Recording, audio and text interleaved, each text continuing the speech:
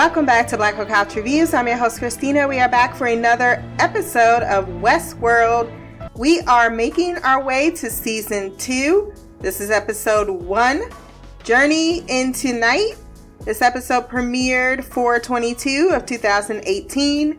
This one was written by Lisa Joy and Roberto Patino, who worked on Sons of Anarchy.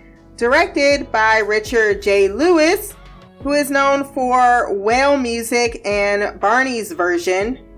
I wonder if that's the version where he stopped being a purple dinosaur and he had to come into adult, where, you know, he had to have a 9-to-5 job. Like Barney's depressed, he's on Prozac, he's wanking it off in strip clubs. I don't know, but I feel like that's the Barney's version that I kind of want to watch. This was a really good premiere. I gave this episode a 9.8 out of 10. I remember the first time watching this and feeling a huge shift in the stakes in the world. I was like, okay, all right, we're back. Things have changed. Things have happened. So I'm curious to see how Mimi and Shai feel. I have watched this series before, if this is your first time here, but I will not be spoiling anything for anything to come. I will be sticking to the context of anything we've been shown in the show thus far. Let's get into this very long episode, I will say.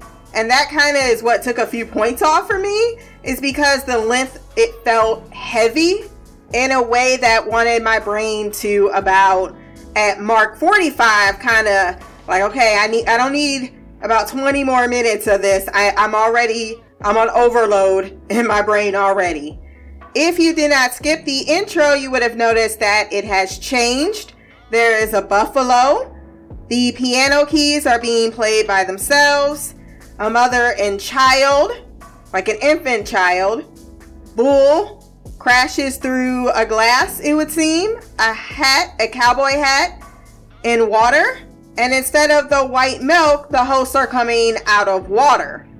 They set up some pretty smart context clues, and it was very fun at the time trying to figure out what would happen. I'm not going to even say what some of the theories are, because Mimi and Shai may be thinking the same things, and I'm not going to confirm or deny anything until the end of the season, or if I feel it's okay to confirm or deny it. But usually I just say mildly interesting. So Arnold, or is it Bernard? Let's call him Bernardold for right now because we don't know, is talking to Dolores, where he tells her about a dream. He seems to have come to himself. He dreamed of her and the others. They were on an ocean, and the others were on a distant shore. He is not with them.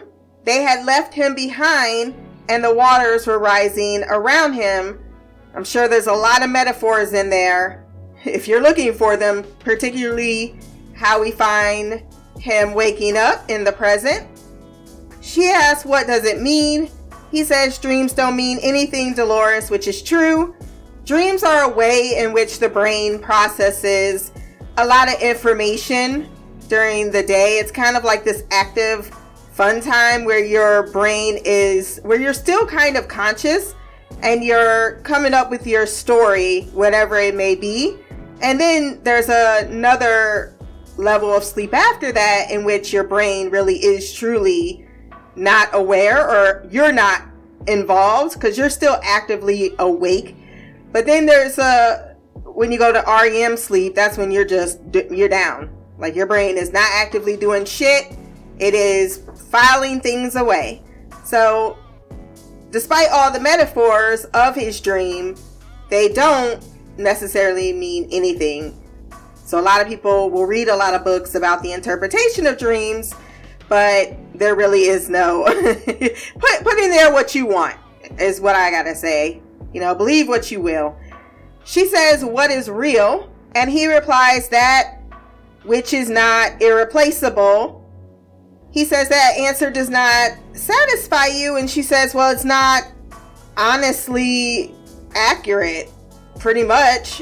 Like, there are some people out in the world that think things are replaceable and are real, and thus It's not a completely wholly honest answer. Bernardo tells her sometimes she frightens him, and she smiles and chuckles, saying, "Why ever would you be frightened of me?" He says, "Not now, who you might become, which path you might choose." And it seems Bernardo had reason to be concerned. We then get quite a few bit of quick flashes to the screen. We have some familiar and unfamiliar memories, it would seem. Dolores is in a black dress with Bernardo behind her. She's got her hair up in a bun. We haven't seen that yet, or her smiling at him. We have Dolores saying, "It's been some time, Bernard. You don't know who you are, do you?"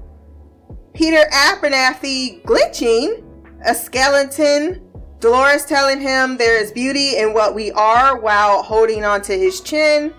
Bernard going all Terminator with a machine gun. Oh Lord. A control room is overrun with many people being slaughtered, and him asking, "Is this now?"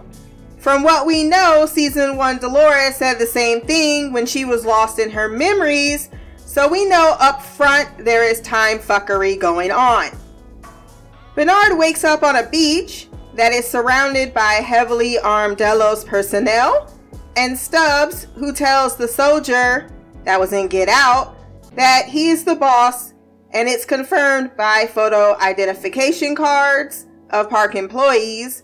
Now, the last time we saw Stubbs, he was being tackled by the Native American folks, so what happened between then and now, we don't know. But that's our first indication there must have been some type of time lapse. He is taken back to base on another side of the beach where shit looks serious as fuck. They're digitally mapping the island, which is huge. Shooting hosts point blank. Rebus runs out and says, "Shoot a woman over my dead body," and takes a bullet. That is an unusual behavior for Rebus from what we've seen thus far. He likes to rape women. The hosts are also getting a neck scan. Strand, we're introduced to, is head of operations. This is one of the Skarsgård brothers, and it seems that all of the secondhand brothers are in Westworld. He is also given jurisdiction of the island, and it's clearly off mainland China, seeing as it's their government.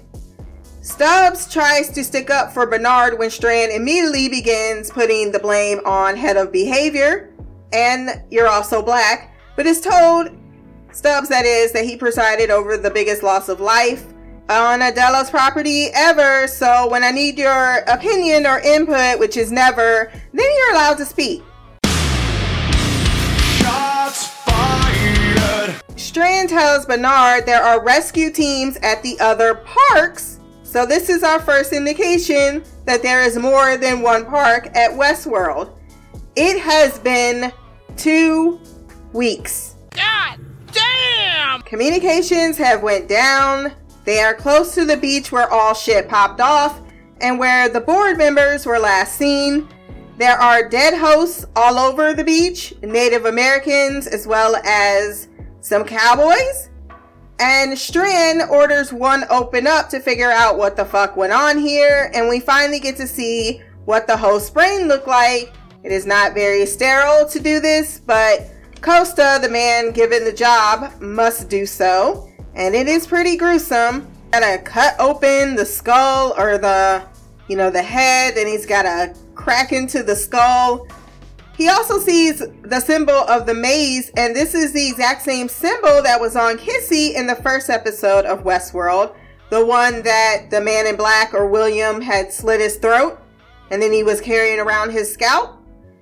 Recorded 11 days and 9 hours ago, there seems to have been a confrontation that went down between Dolores' men and the Native Americans on this beach. And he's talking to Dolores, but she says, "I told you, friend, not all of us are meant to make it to the valley beyond." Before killing him, Costa's like, ain't that supposed to be the cherry welcome wagon?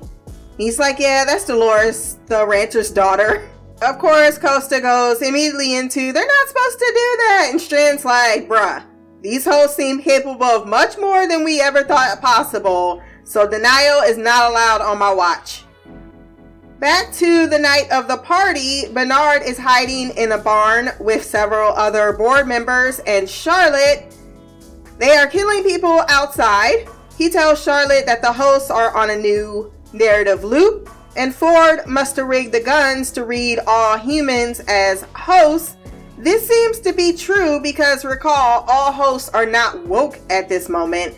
There are only two woke ladies walking around. One is named Maeve, and the other is named Dolores. Rebus and New Walter. Remember Walter, the one that had killed Rebus and said, "Oh, you gotta be a growing boy." And they said New Walter in the subtitle, so that actually gives something to something that happens in season 3. And if you have watched along, you know what I'm talking about. But apparently that is possible since we have a New Walter who, despite being decommissioned, seemed to be, fairly functioning properly with his best friend drinking milk and shooting at board members. They kill her and then they go look for some more targets to shoot at. Charlotte thinks this is a good time to make their move to an outpost that is 2 miles away, and is seconded by another board member whose first thought is to fire QA as if they would too not be catching bullets at this time. You're fucking a white male! So? You're a white man! A stable hand comes in and they murder him, and while I do not blame them for murdering him, seeing as what is going on outside, but it does kind of give weight to Ford's argument that they're gonna see you as machine and the enemy. Like, that little kid wasn't doing anything. He was like, I can saddle up a horse for you. I don't mind. And they're like, nah, bitch. Oh, here come that bullshit. Beat a nigga ass to the DJ, stop the music. Say they want that wild shit. My spit, I'm up in the crowd, bitch. Bernard really tried to intervene too because it's his kind, and I think that he wants to protect his innocent kind. Bernard is also leaking fluid. He did shoot himself in the head. At least Charlotte knows that when you're in a tough situation, the black rule always applies, and we always stick together as she helps him up to join the others as they leave. The next day, also known as the first day of the apocalypse, the piano plays very cheery music while Dolores and Teddy hunt down guests on horseback, gunning them down. Die, motherfucker, die, motherfucker, die. Die, motherfucker, die, motherfucker, die. Die, motherfucker, die, motherfucker, die. Die, motherfucker, die, motherfucker, die. Dolores and her army have been tracking down guests to play mind games with them, if not outright murder them. They are making several stand on pegs while a noose is around their neck, tied to a tree, and once they lose their balance, they're going to hang themselves. She tells them, "You're in a dream, my dream." She asks if they ever thought of the price they would have to pay if there was going to be a reckoning. That reckoning is here, and her name is Dolores. She wonders what their drives are, and the one lady says, "I want to survive," and she's like, "Yeah, that makes sense. That's your cornerstone, because that's the lingo I know. But you're also built to hurt people, and you also like to kill, because that's why you built this park and what you've been doing to us." She toys with them some more, saying she's both Wyatt and Dolores, but has decided to not play the roles given to her, but become the woman she herself wants to be. But what she doesn't understand is that it's a combination of all the roles, quote unquote, she's played in the past. That's part of her personality, which is automatically schizophrenic. Doesn't look like anything to me when they plead for their lives and say that they're sorry. Teddy doesn't look so sure about all this. I just don't know what went wrong. In the town, the direwolf named Ghost is passing through When we see under some buried bodies is William, who is unfortunately still alive. He trots himself back to his own little fantasy pad where he has change of clothes, booze, whatever he could possibly need. And you know that's when you've been playing shit too long when you got your own fucking house here. He then tussles with some hosts after one of his board members gets shot. He then gets a boner because they can fight back and he's got blood all over him and he survived. He feels alive for the first time, puts his hat on like he's a hero instead of a very mentally deranged man with a lust for both danger, thrill, and the violent delights that do indeed promise violent ends. William is a very singular type of characterization, and I think they do it marvelously. However, he is also someone I would never want to meet in real life, that I would give zero fucks about, and I'm sure the feeling would be mutual, if not detrimental, seeing as this is a man of significant wealth playing it off as some philanthropist good guy in the real world. At Delos headquarters, Lee is being chased by his own version of Wyatt, and he is very much agreeing the fact that cannibalism is part of his narrative. But Maeve, of all people, packing a gun, casually strolls in to save his life. The greatest shame in life is to perish without purpose. That is a very apropos line, and considering that Lee wrote it, that's kind of something to ponder. It also the duel I never knew I needed until it happened. He recognizes her immediately and she tells him not to get worked up with his voice commands because they do not work on her or anyone else, it would seem. And he's wondering about her access and she says not to be jealous for this ability to control other hosts because she died multiple times getting this level of security clearance. He asks if she did all this, meaning the destruction in the park, and she tells him no, but she believes she shares the sensibilities of whomever did, letting him know basically we ain't friendly. Just because I saved your life don't mean shit. Then she leaves. Lee begs to go with her. He says the hosts have gone mad, no offense. He said something else and he said no offense. I'm like, just because you say no offense doesn't mean it wasn't offensive. But she tells him she's been programmed to be selfish, funny, who made me that way. So I'm going to walk away now. And he knows that she's searching for something and that she won't find what she's looking for because the map that she looked at was outdated. He knows where she can find a relevant map after Ford's terraforming.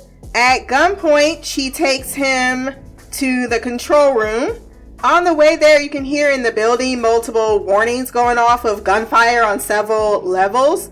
Someone let a bear loose in the control room, or maybe he just crashed through and made his way to the control room. It shut down everything, and Lee says no one is in control. He offers to look at a paper to help because she's ready to leave him once again. Sector 15 is a family-friendly zone, has rolling hills, and recalls this is where she lived as a homesteader with a kid. He said that is a waste of her attractiveness. Maeve realizes that this is home, that her daughter is still there, and she wants to find her. He's like, look, I ain't trying to be rude or nothing, and because you seem to be in some distress and await, I'm gonna have to break it down to you that your daughter is not real. Oh, now you fucked up. Now you fucked up. Now you fucked up. You have fucked up now. Now you fucked up. Now you fucked up. Now you fucked up. Now you fucked up. I love when Maeve's theme music comes on, because she says not real. But what about me? What about my body? What about my fingers? What if I take these unreal fingers and take this gun and decorate the walls with your outsized personality? Would that be real enough for you?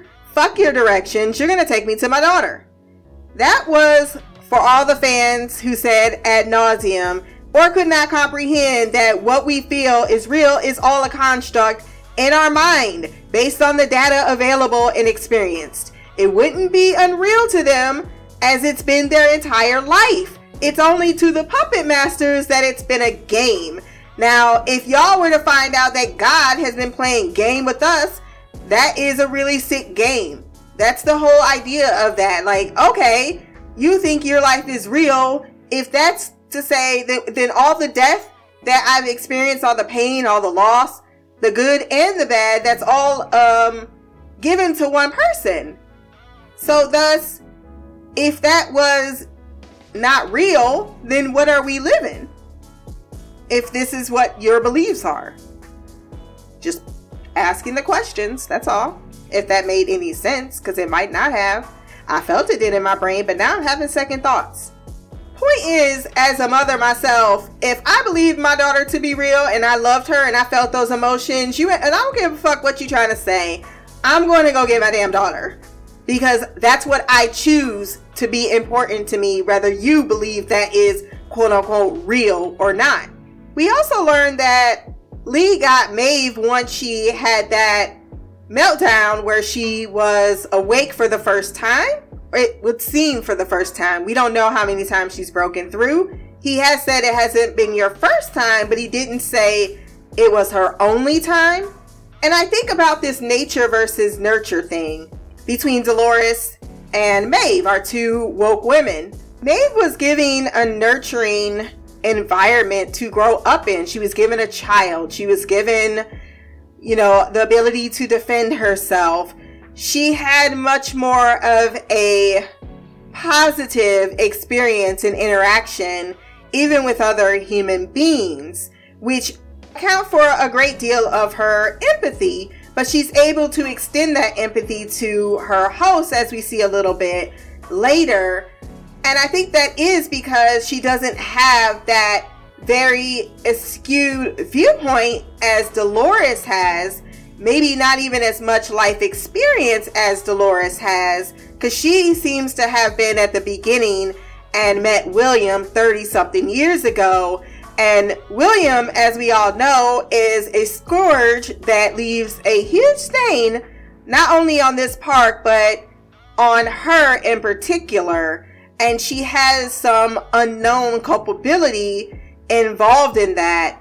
Not actual culpability, but she might feel some type of ownership in that situation, whether she had control or not.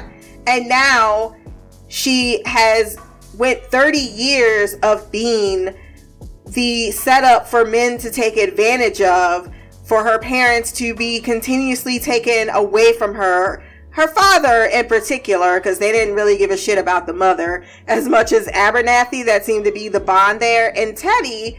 And it kind of mimics her loss with Arnold. That was a father figure to her, and she lost him, and it almost felt in a way a punishment from Ford. And yet you have Maeve, the second woke host, who has lived a rather sheltered life, and because of that, their choices are easier to see.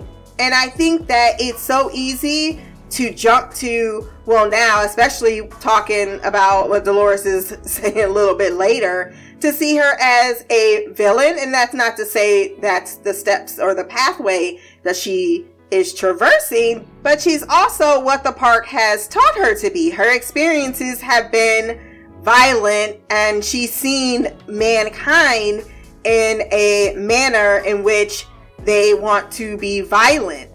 But even her gods, her creators, has reinforced this type of attitude of what and who she has to become to be free of this place.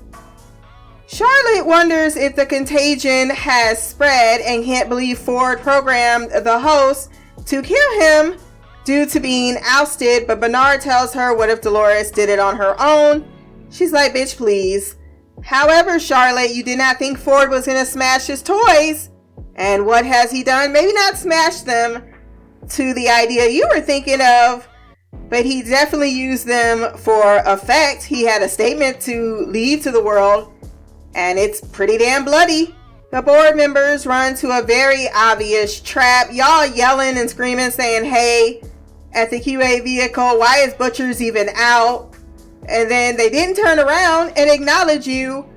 Bernard notices that it's odd, but only says, hey, and it's probably because all of them massacred that damn stable hand, and that's what y'all get.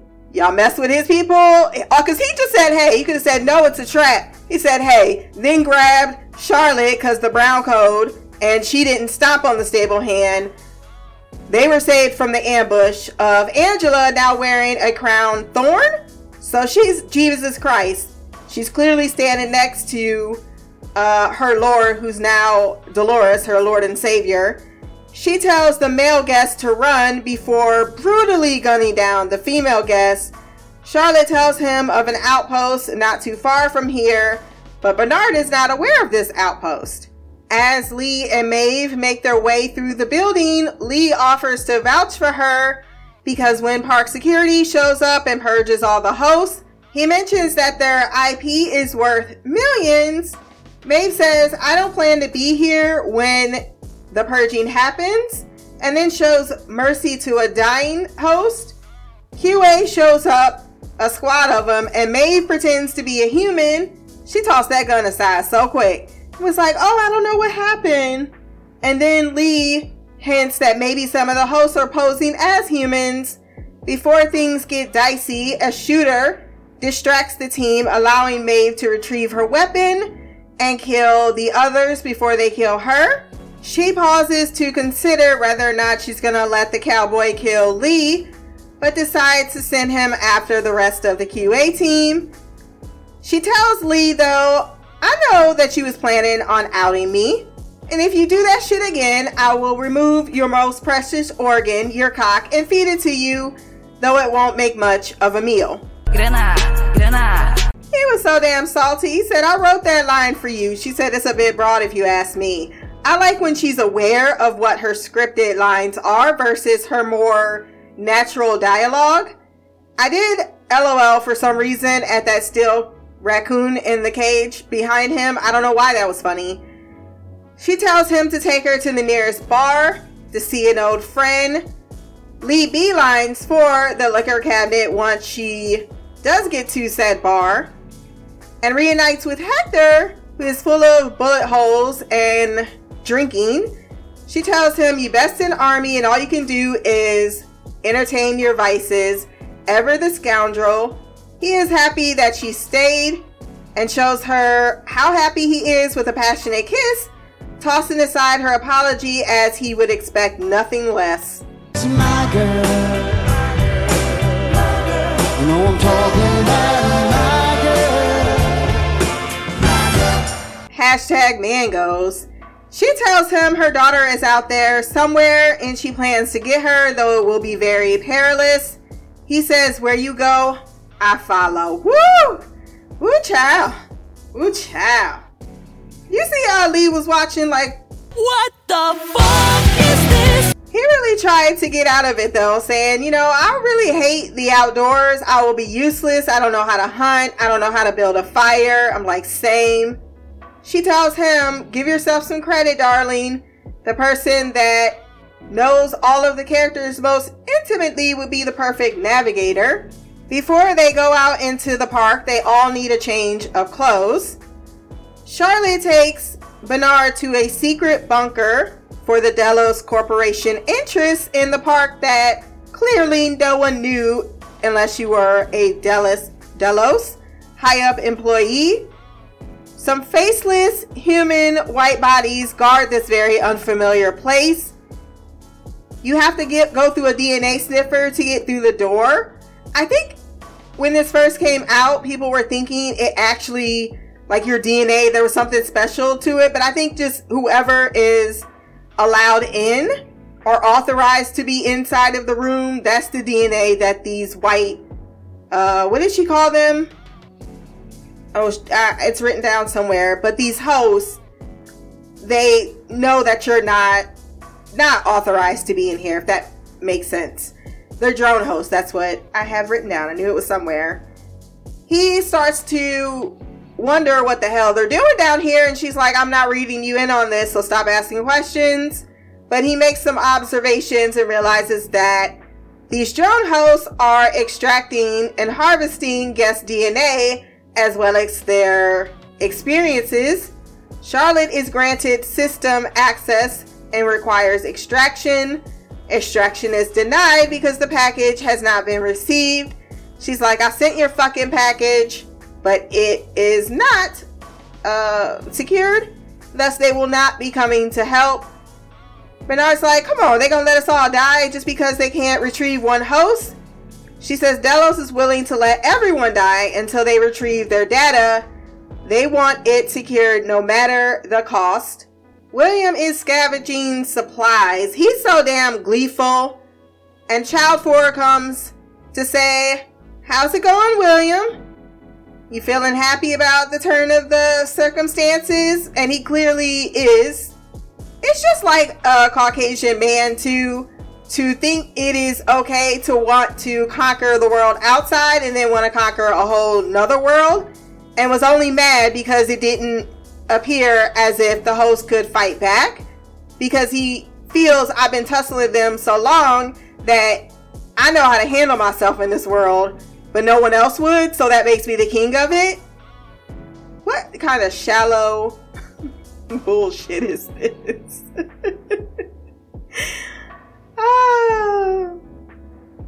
And then Child Ford asks, what's next?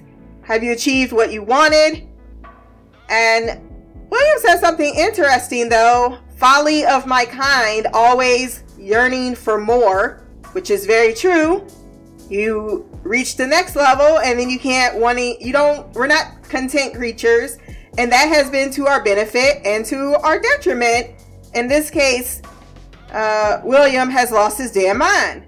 Minnie Roberts says, that's what I always appreciated about you. You never rested on your laurels. He tells him, well, you found Arnold's maze. Congratulations. You are now in a new game. A game that's actually meant for you. This game begins where you end and ends where you begin. This is a new game, my game. In this game, he has to make it back out and find the door. The next line is what really got me. He says, y'all still talking in code? Oh my God. And now the answer to the question, why was William smiling? Because people were being murdered all around him. This motherfucker thinks he really unlocked the maze. And now Ford has told him via this mini version that he is now in a new game to find the door and that it is meant for him. And he clearly gobbles this up with no hesitation, believing that this little boy is just programmed to talk to him in this manner. Everything is code here. Ford tells him, Mini Ford, you know that more than anyone. Didn't he also say he must play this game alone? He then says, well, I don't need you anymore, Robert, and shoots him.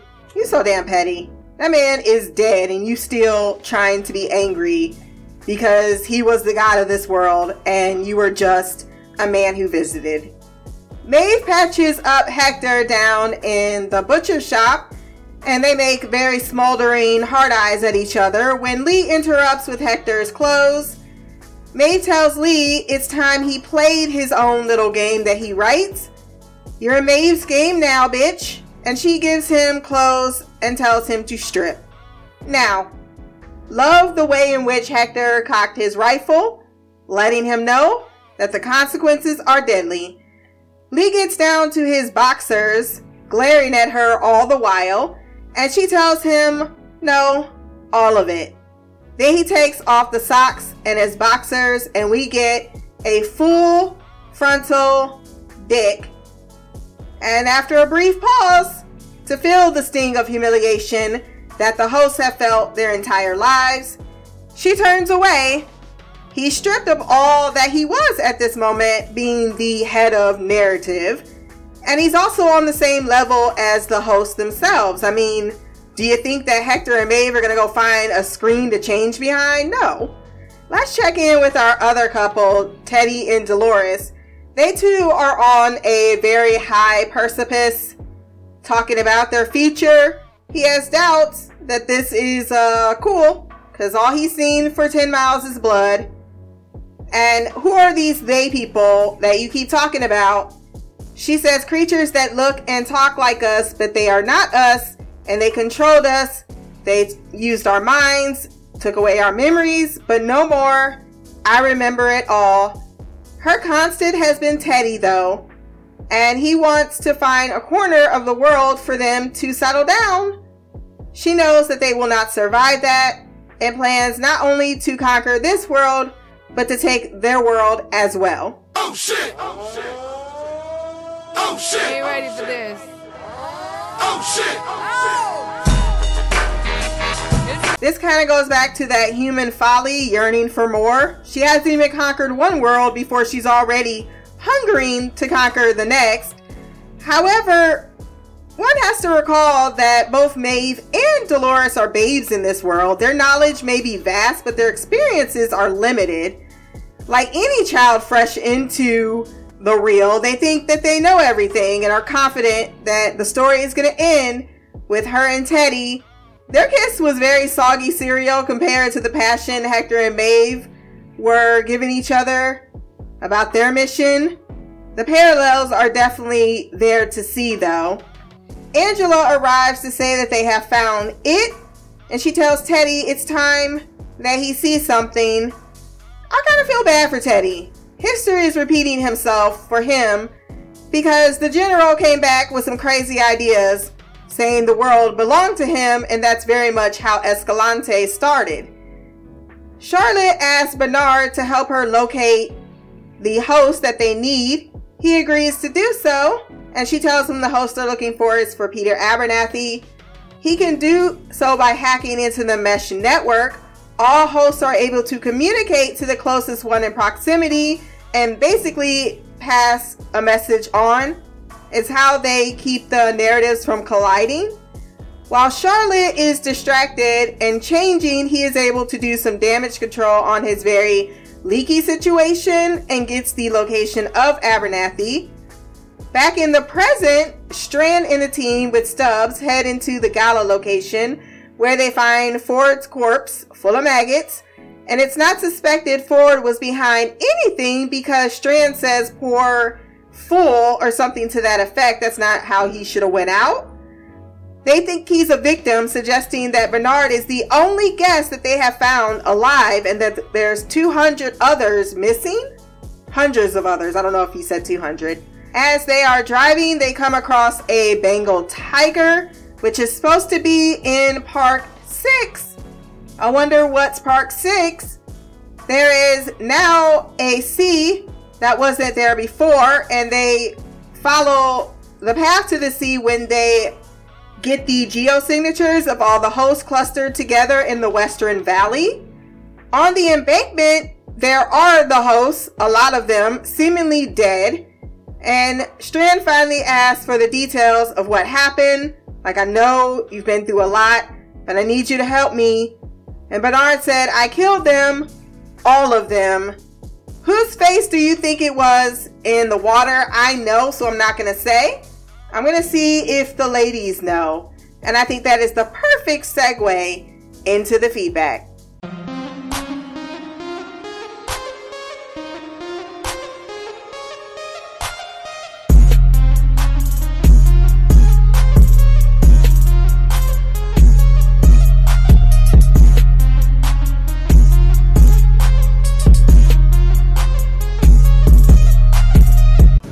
What up, Christina? We back for another episode of Westworld, Season 2, Episode 1.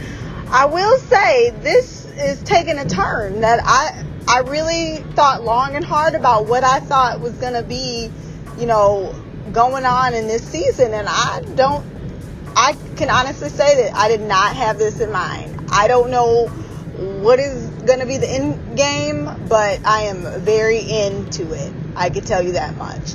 I did not write notes specifically so that I could stay under 10 minutes because I know my memory is trash. So if I don't have something written down to jog it, then I won't drone on for 25 minutes. I'm really trying to be better about this. Like, I feel like maybe if I go 11 minutes, you won't notice, but I be going like 20, 22 minutes. So I'm really going to not do that. So I have in the like front of my mind important things that I want to talk about. So anything small, you know, if I have a comment after listening to the podcast, I'll just message you offline. So the first thing I want to talk about is Bernard, because I'm really curious about where his story is gonna end up. I remember like seeing his face in the season finale for season 1, and he was like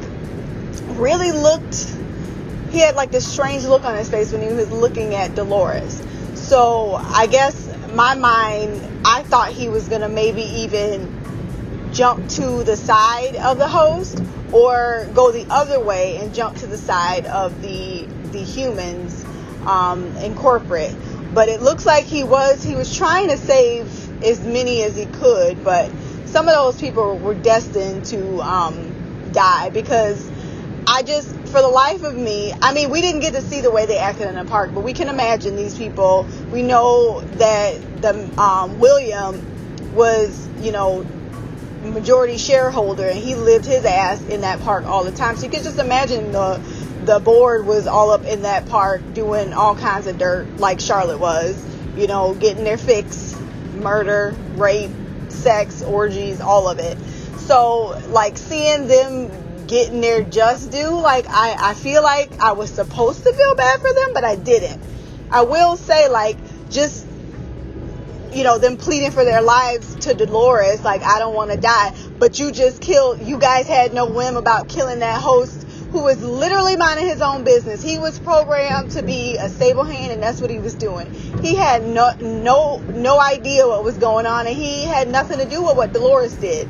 And you can see that there's a lot of hosts that are just doing what they were programmed to do.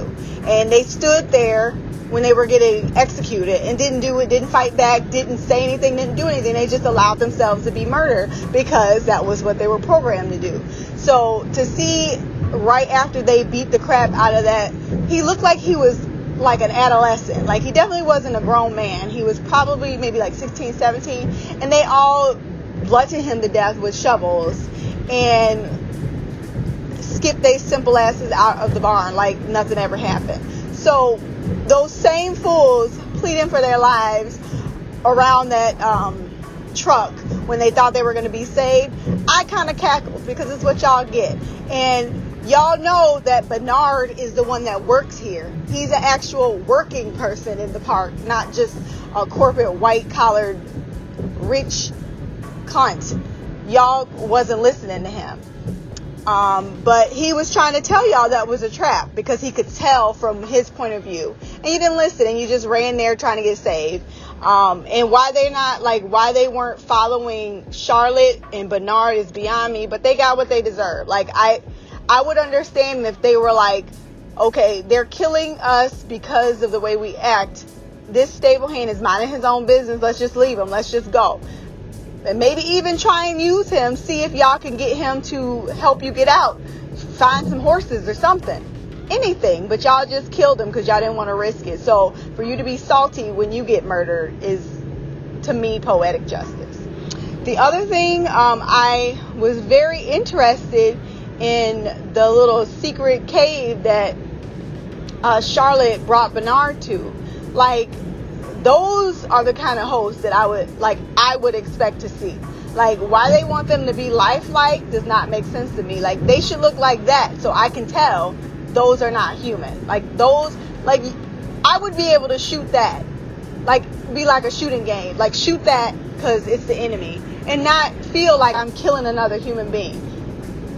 I don't know that I would go to one of these parks with the intent of shooting and killing someone. But I'm just saying, like, those creatures that we saw in that little secret underground cave of Charlotte's, those are the kind of hosts I would be okay with messing with. But those look like those aren't even created. Like, I don't think those are created by Ford, because they looked pretty artificial, and they didn't even have a mouth, so they couldn't talk. Like the way they were just standing there waiting for Bernard to move, like you can't go around. Like they clearly aren't as sophisticated as Arnold and Ford's creations. What's the other thing? When Bernard was like getting lightheaded, dizzy or whatever, and he injected himself, did that fix what was wrong with him? Or that was like that temporary gave him some type of like medication just until he can get himself fixed? Because I'm curious to know if that healed him or if it just allowed him to get through the moment. Because that host was clearly corrupted and he couldn't use it. I'm just very curious to know if he can fix himself. And another thing that I am very curious to find out is that we know these hosts aren't alive. And some of them know that too. So can they program themselves to not die? Like, I'm curious to know if, because Dolores knows she's not real and they programmed her and she's basically just an android, I'm curious to know if she can just be like, okay, someone shot her. It's like, I'm not real. This ain't real. I'm not dead. Like, I don't know if that's a thing, but I'm very curious to know if that's like the next step in their evolution. Now let's talk about William's old raggedy ass. I guess I can believe, but I can't believe that there's people actually rooting for him. And this just, fanboys really get on my nerve. I have this image of them, and whenever someone says anything in real life that makes me think fanboy, I automatically don't like them. Like, you should know that William is a villain. You should know that we are not rooting for him. Like, in the beginning, I thought Ford was a bad guy. And I'm not gonna lie, like, I really thought him and William were similar. But I adjusted that when I found out Ford wasn't who I thought he was, and he was better than who I thought he was. In the end, he turned out to be somewhat of a hero. But at this point in the game, there is nothing that William can do to make him a good guy.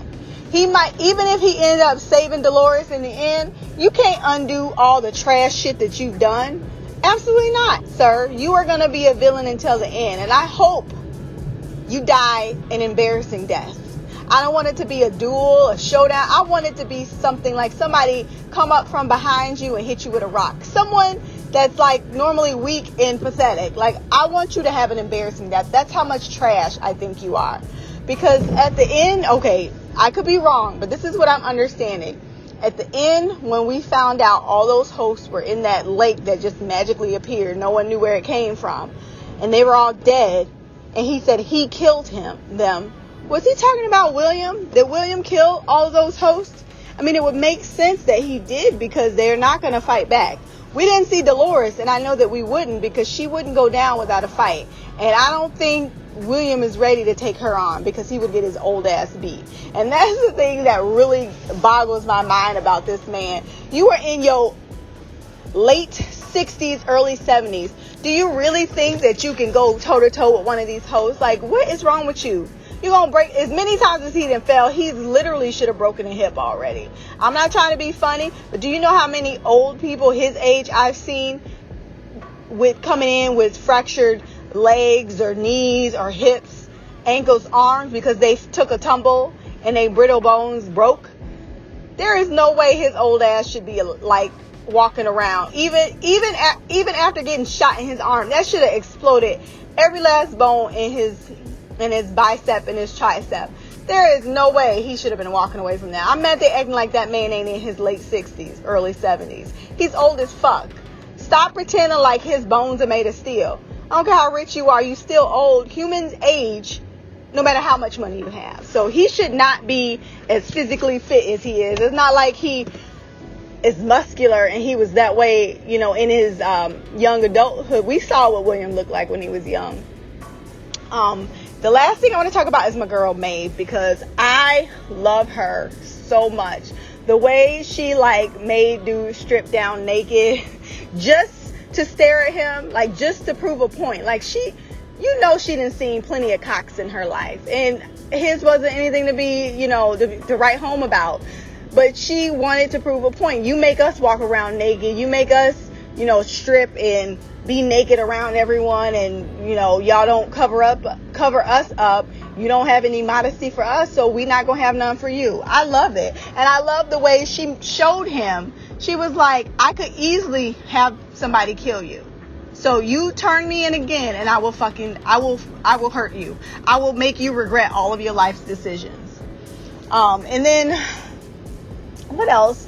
Where is my dude Felix? Because I hope that nobody kill him, because I love him, and I was really hoping we got a team up with him and Maeve. I thought she was going to go find him, and we were going to get the besties that I love so much, but he wasn't around, and now I'm scared for his life. So, I mean, if he's alive, please tell me. I guess if he's dead, please tell me. So I'm gonna need someone to tell me that. I don't want to spoil Shy. So if you just want to, you know, send me a little, like a text message or a message in my inbox, a private message, let me know, because my heart can't just be just minding my own business, watching the next episode, and then we find out he's dead. I need to be prepared, because I love me some Felix. I know there's other stuff that I'm missing, but that's all I can think about. I do want you to try and explain to me exactly why they're looking for is it Peter Abernathy?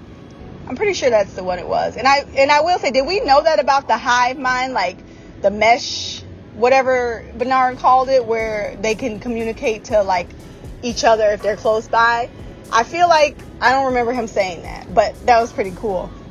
If you can just let me know, just remind me. I know that Charlotte was using him to smuggle, like they used him in a different narrative, or him and Charlotte and the guy that's with Maeve changed some things around, and they were using Peter like a decommissioned host for something, but I don't remember exactly what it was for. So if we're not supposed to know, then that's fine, but if I'm just forgetting, just remind me.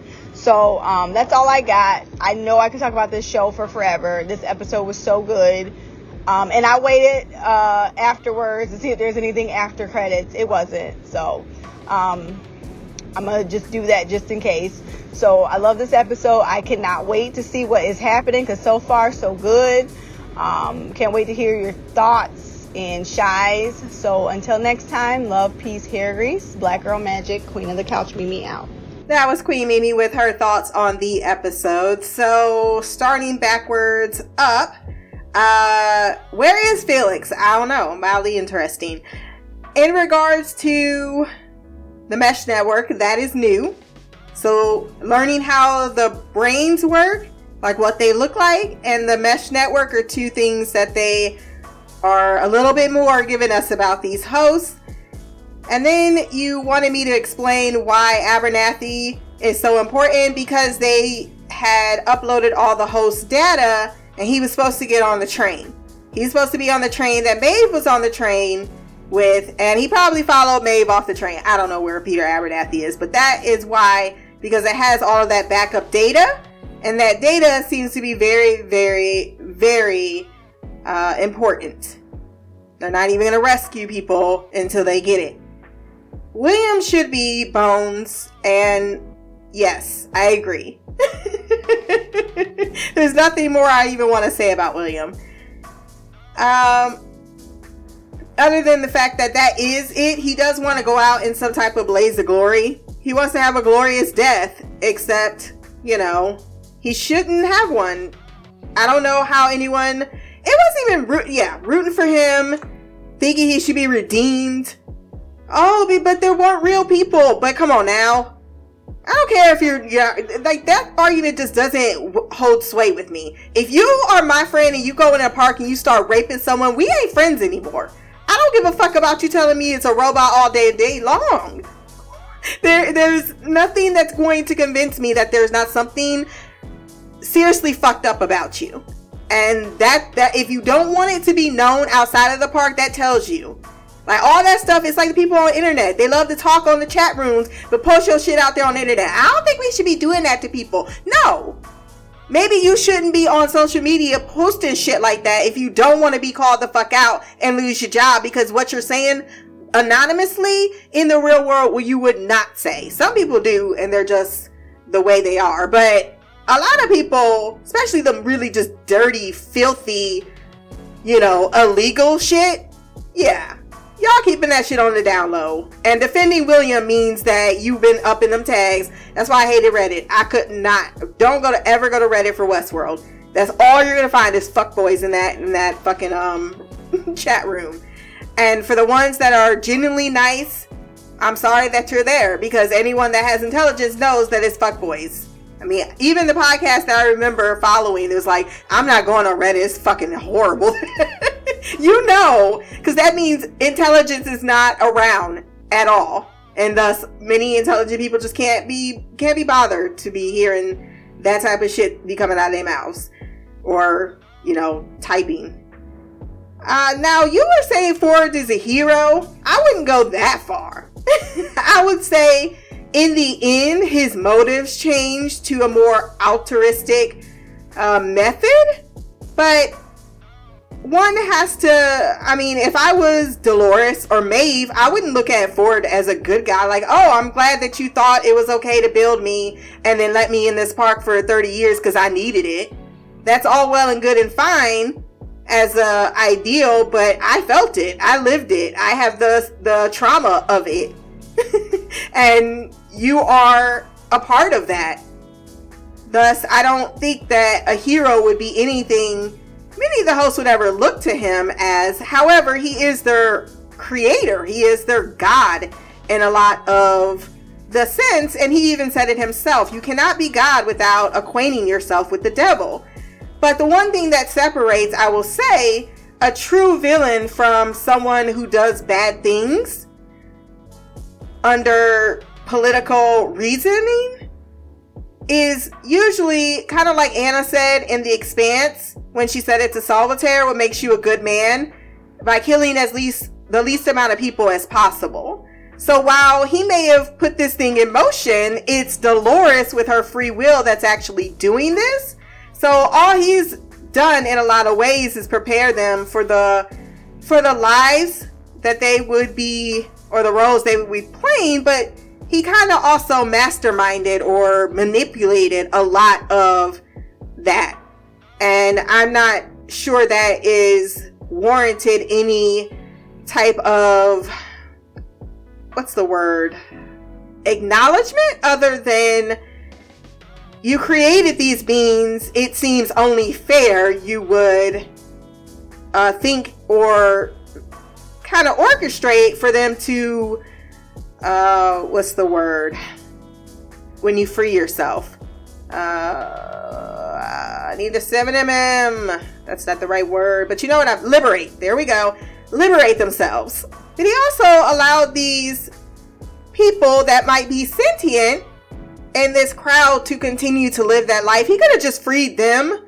And maybe if he wasn't so cynical about the world, maybe, because this is only one part of the world. And it's not to say that the world, and he's not right about that cynical aspect of humanity. But if we all believe that and truly lived into that, then there would be no hope. There would be no life in this world. It actually doesn't ring absolutely true, despite how much in situations we may feel that way. There's still something that keeps us still being human beings to each other that hasn't created absolute chaos and anarchy. It's not always shown with the 1% of the world, but there's way more in the world than just that 1%. And that's where I go back to the experiences in the park does not necessarily give a full mapping characterization of people outside of the park. It only is one group of people that can afford this place. A lot of people cannot. And you mentioned Felix. Those are the type of people that are good, and you meet one and they change your life because you can't now judge all people by the same blanket. Apparently Dolores has not had that same experience, thus she is reacting the way she is. And then only 2 hosts are actually alive, because you said none of the hosts are alive. Two hosts are alive. They are sentient beings. They are making their own decisions at this time.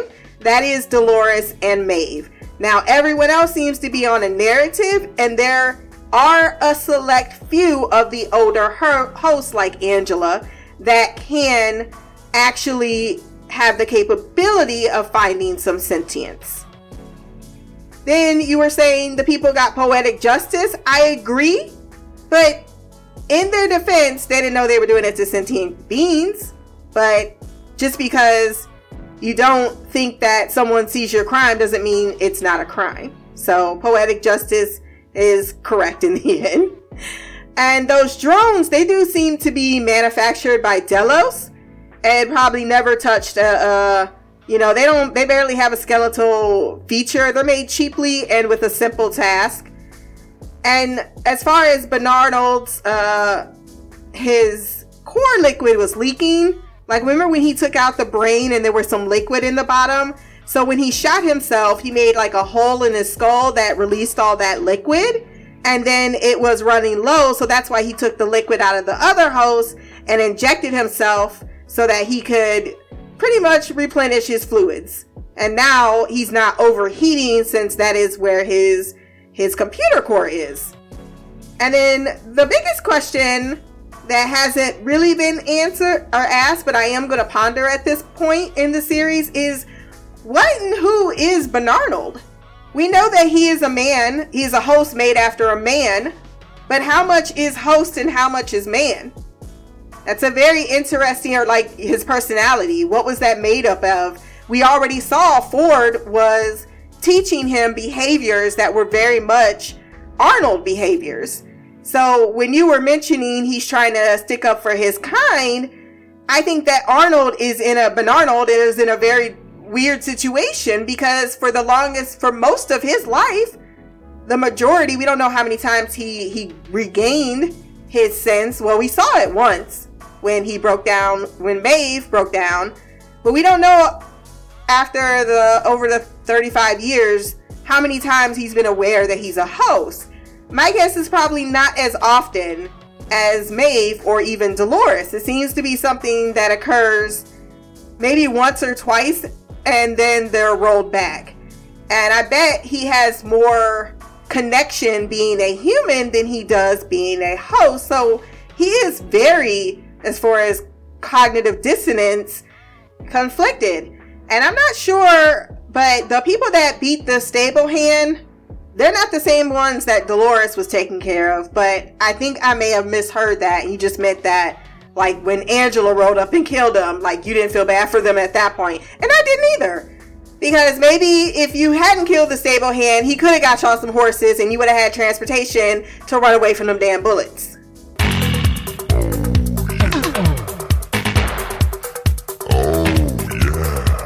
Next up is Queen Shy with her hot take on this premiere.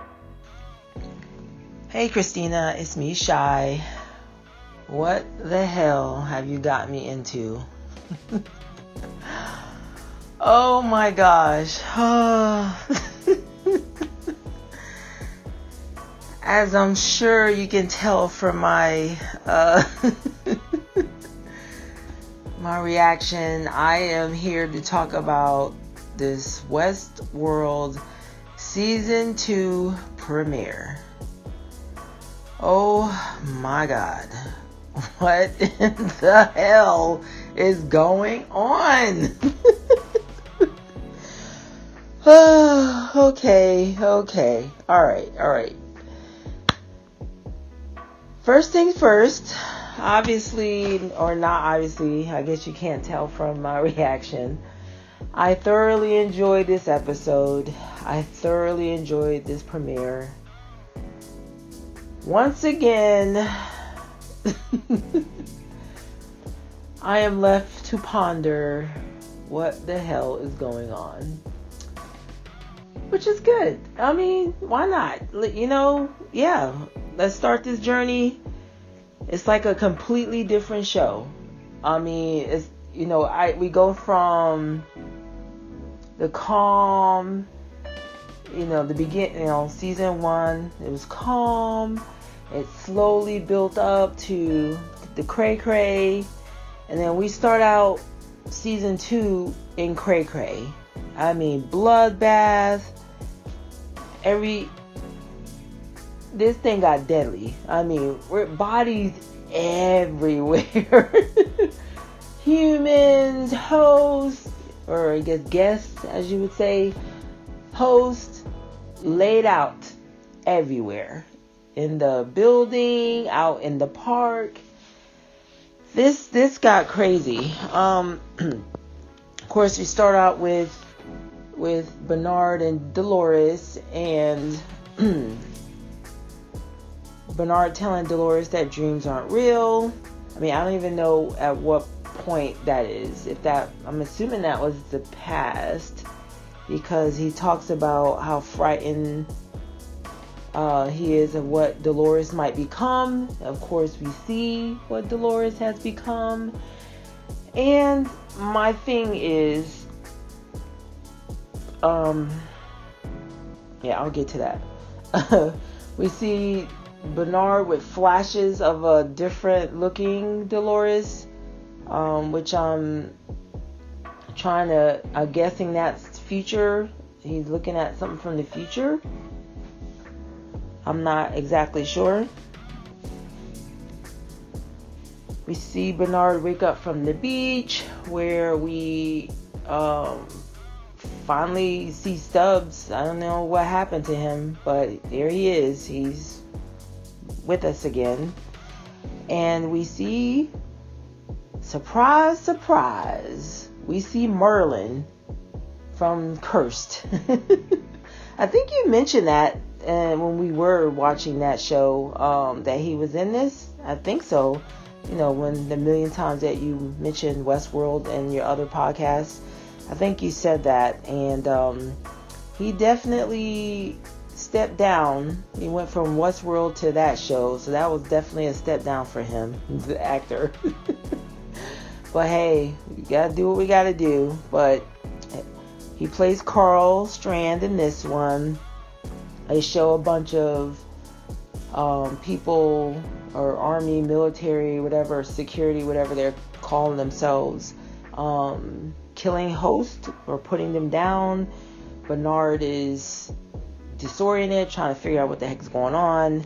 Then we saw some more freaky stuff with the Costa guy, I guess he's a scientist or programmer or whatever. I don't know what he is. He dislodged the memory bulb thing from the one Indian guy's head, which was gross and freaky, and it it illustrates just how real these hosts appear until you dig deep. So that was pretty gross. They're talking about a new narrative. Dolores says something about the Valley Beyond, which is another mystery. What is the Valley Beyond? And the stable boy had mentioned that too. So is that the new maze, the Valley Beyond? So, oh boy. Of course, we see Dolores going down Wyattville. So she's turned murderer, killing killing the guests that she comes across. She's in revenge mode. She's taken over, which is what Ford said they were supposed to do. I think she said before, or was it Ford that said that violent delights have violent ends? Or did Dolores say that too? I know that was said in season 1. I just don't remember who said it. So, yeah.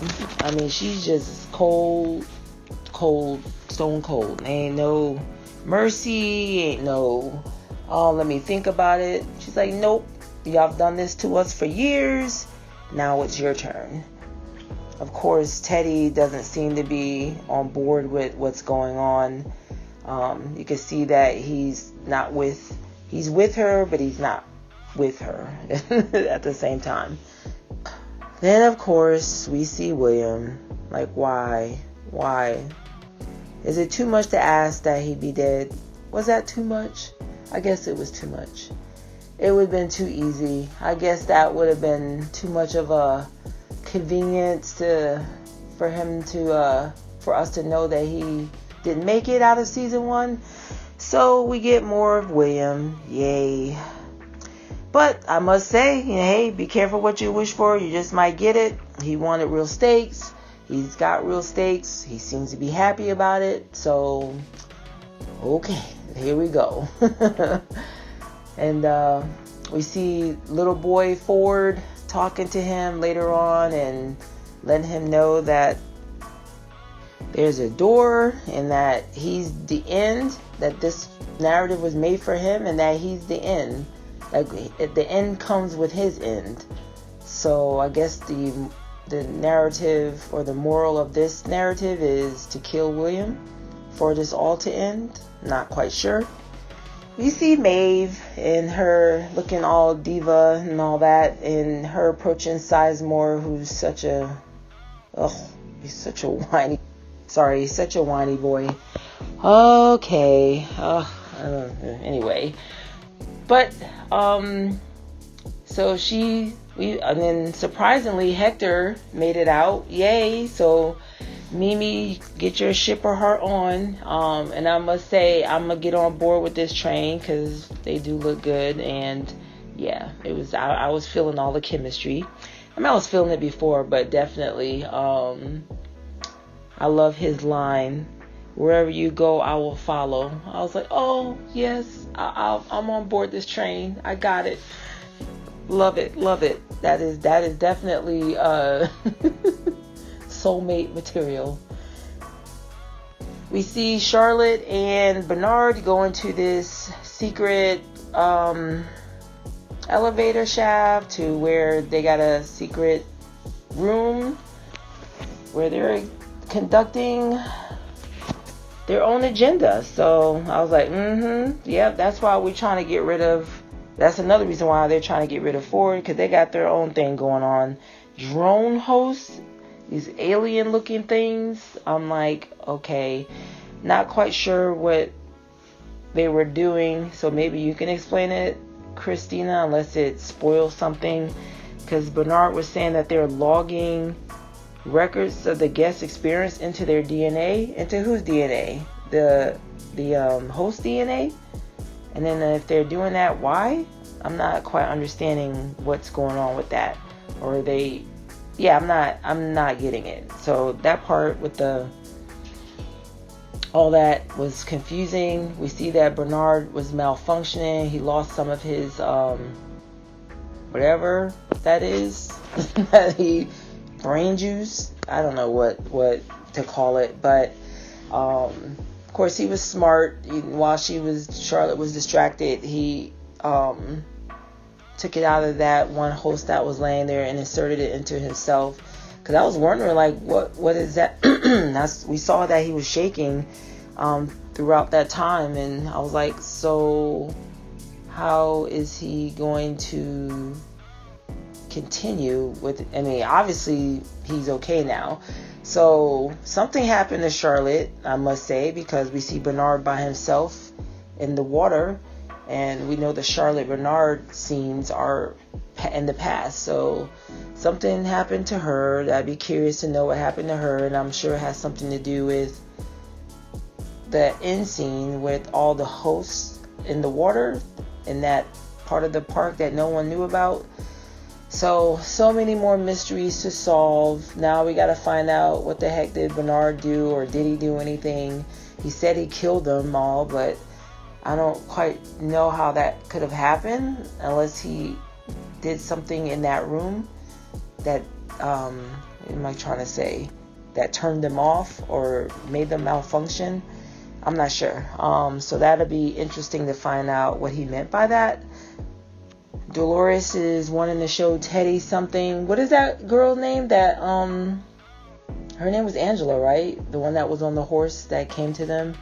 So I'm not sure where they're going, but Dolores is trying to start World War. I can't even talk.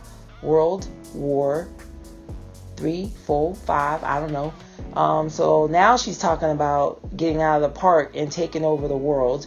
And I'm like, okay, so back to that Terminator vibe with the machines trying to take over. So now the park isn't good enough.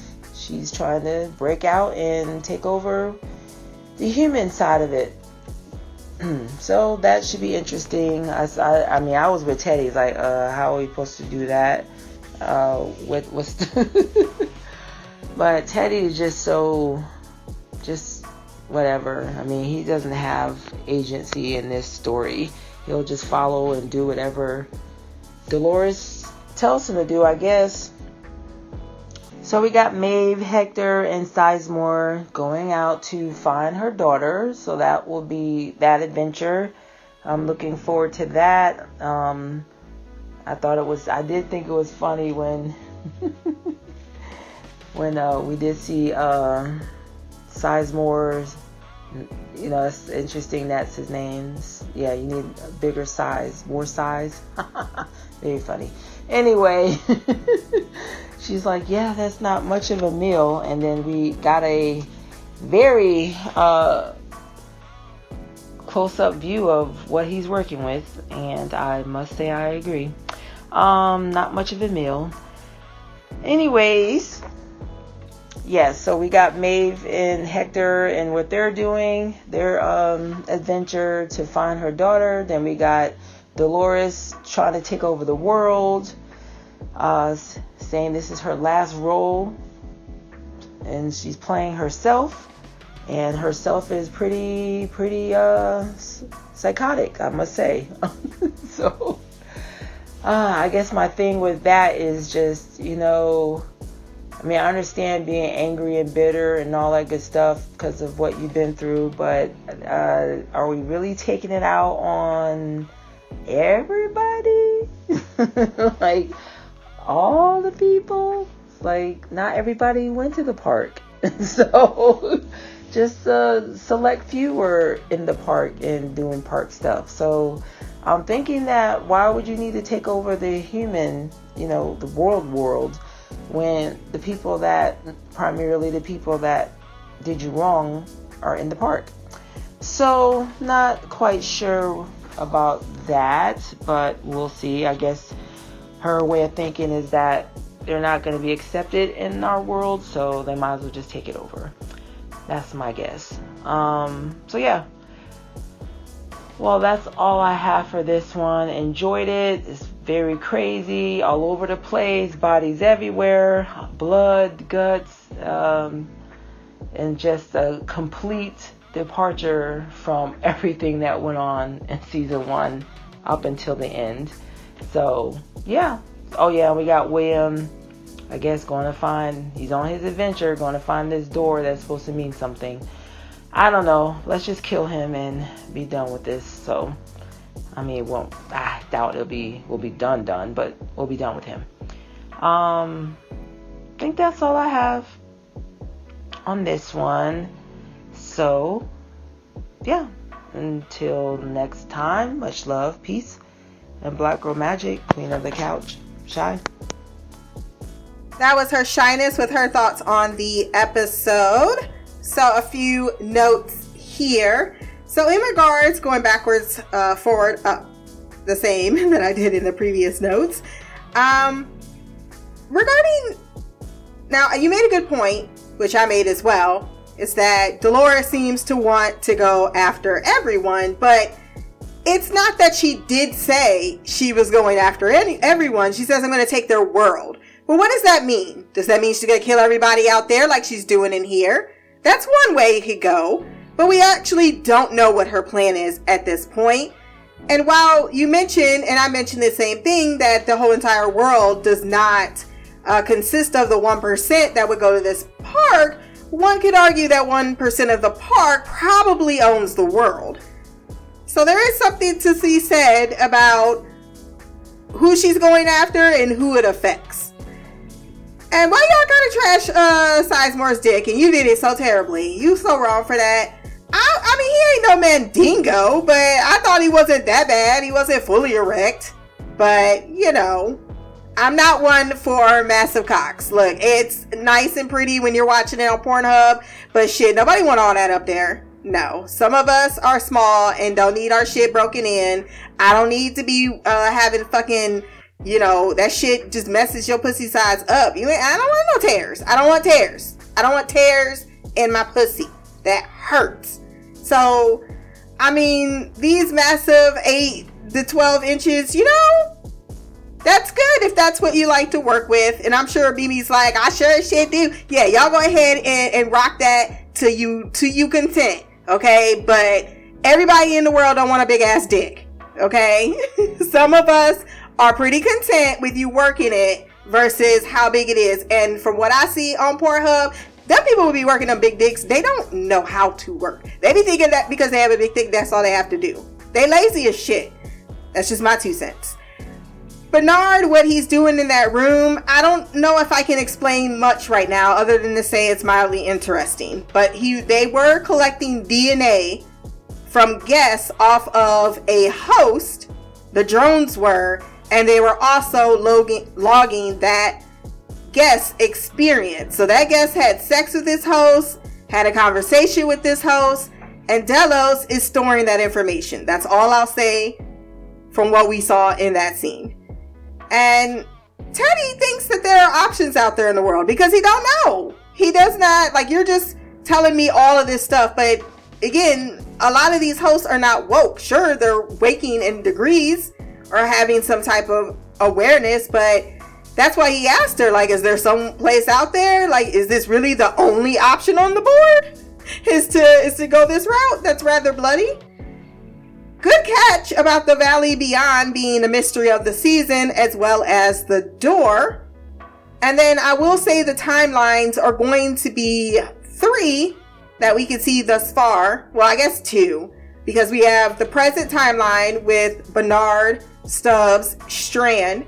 Then you had what happened 2 weeks ago, and then everything that happens in between. So I guess, yes, that's 3 timelines, but are there other things that could be also brought into the show?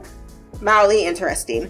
And yes, I forgot that Carl Strand, aka the Skarsgård, was in Merlin. Was in Cursed as Merlin. Don't remind me.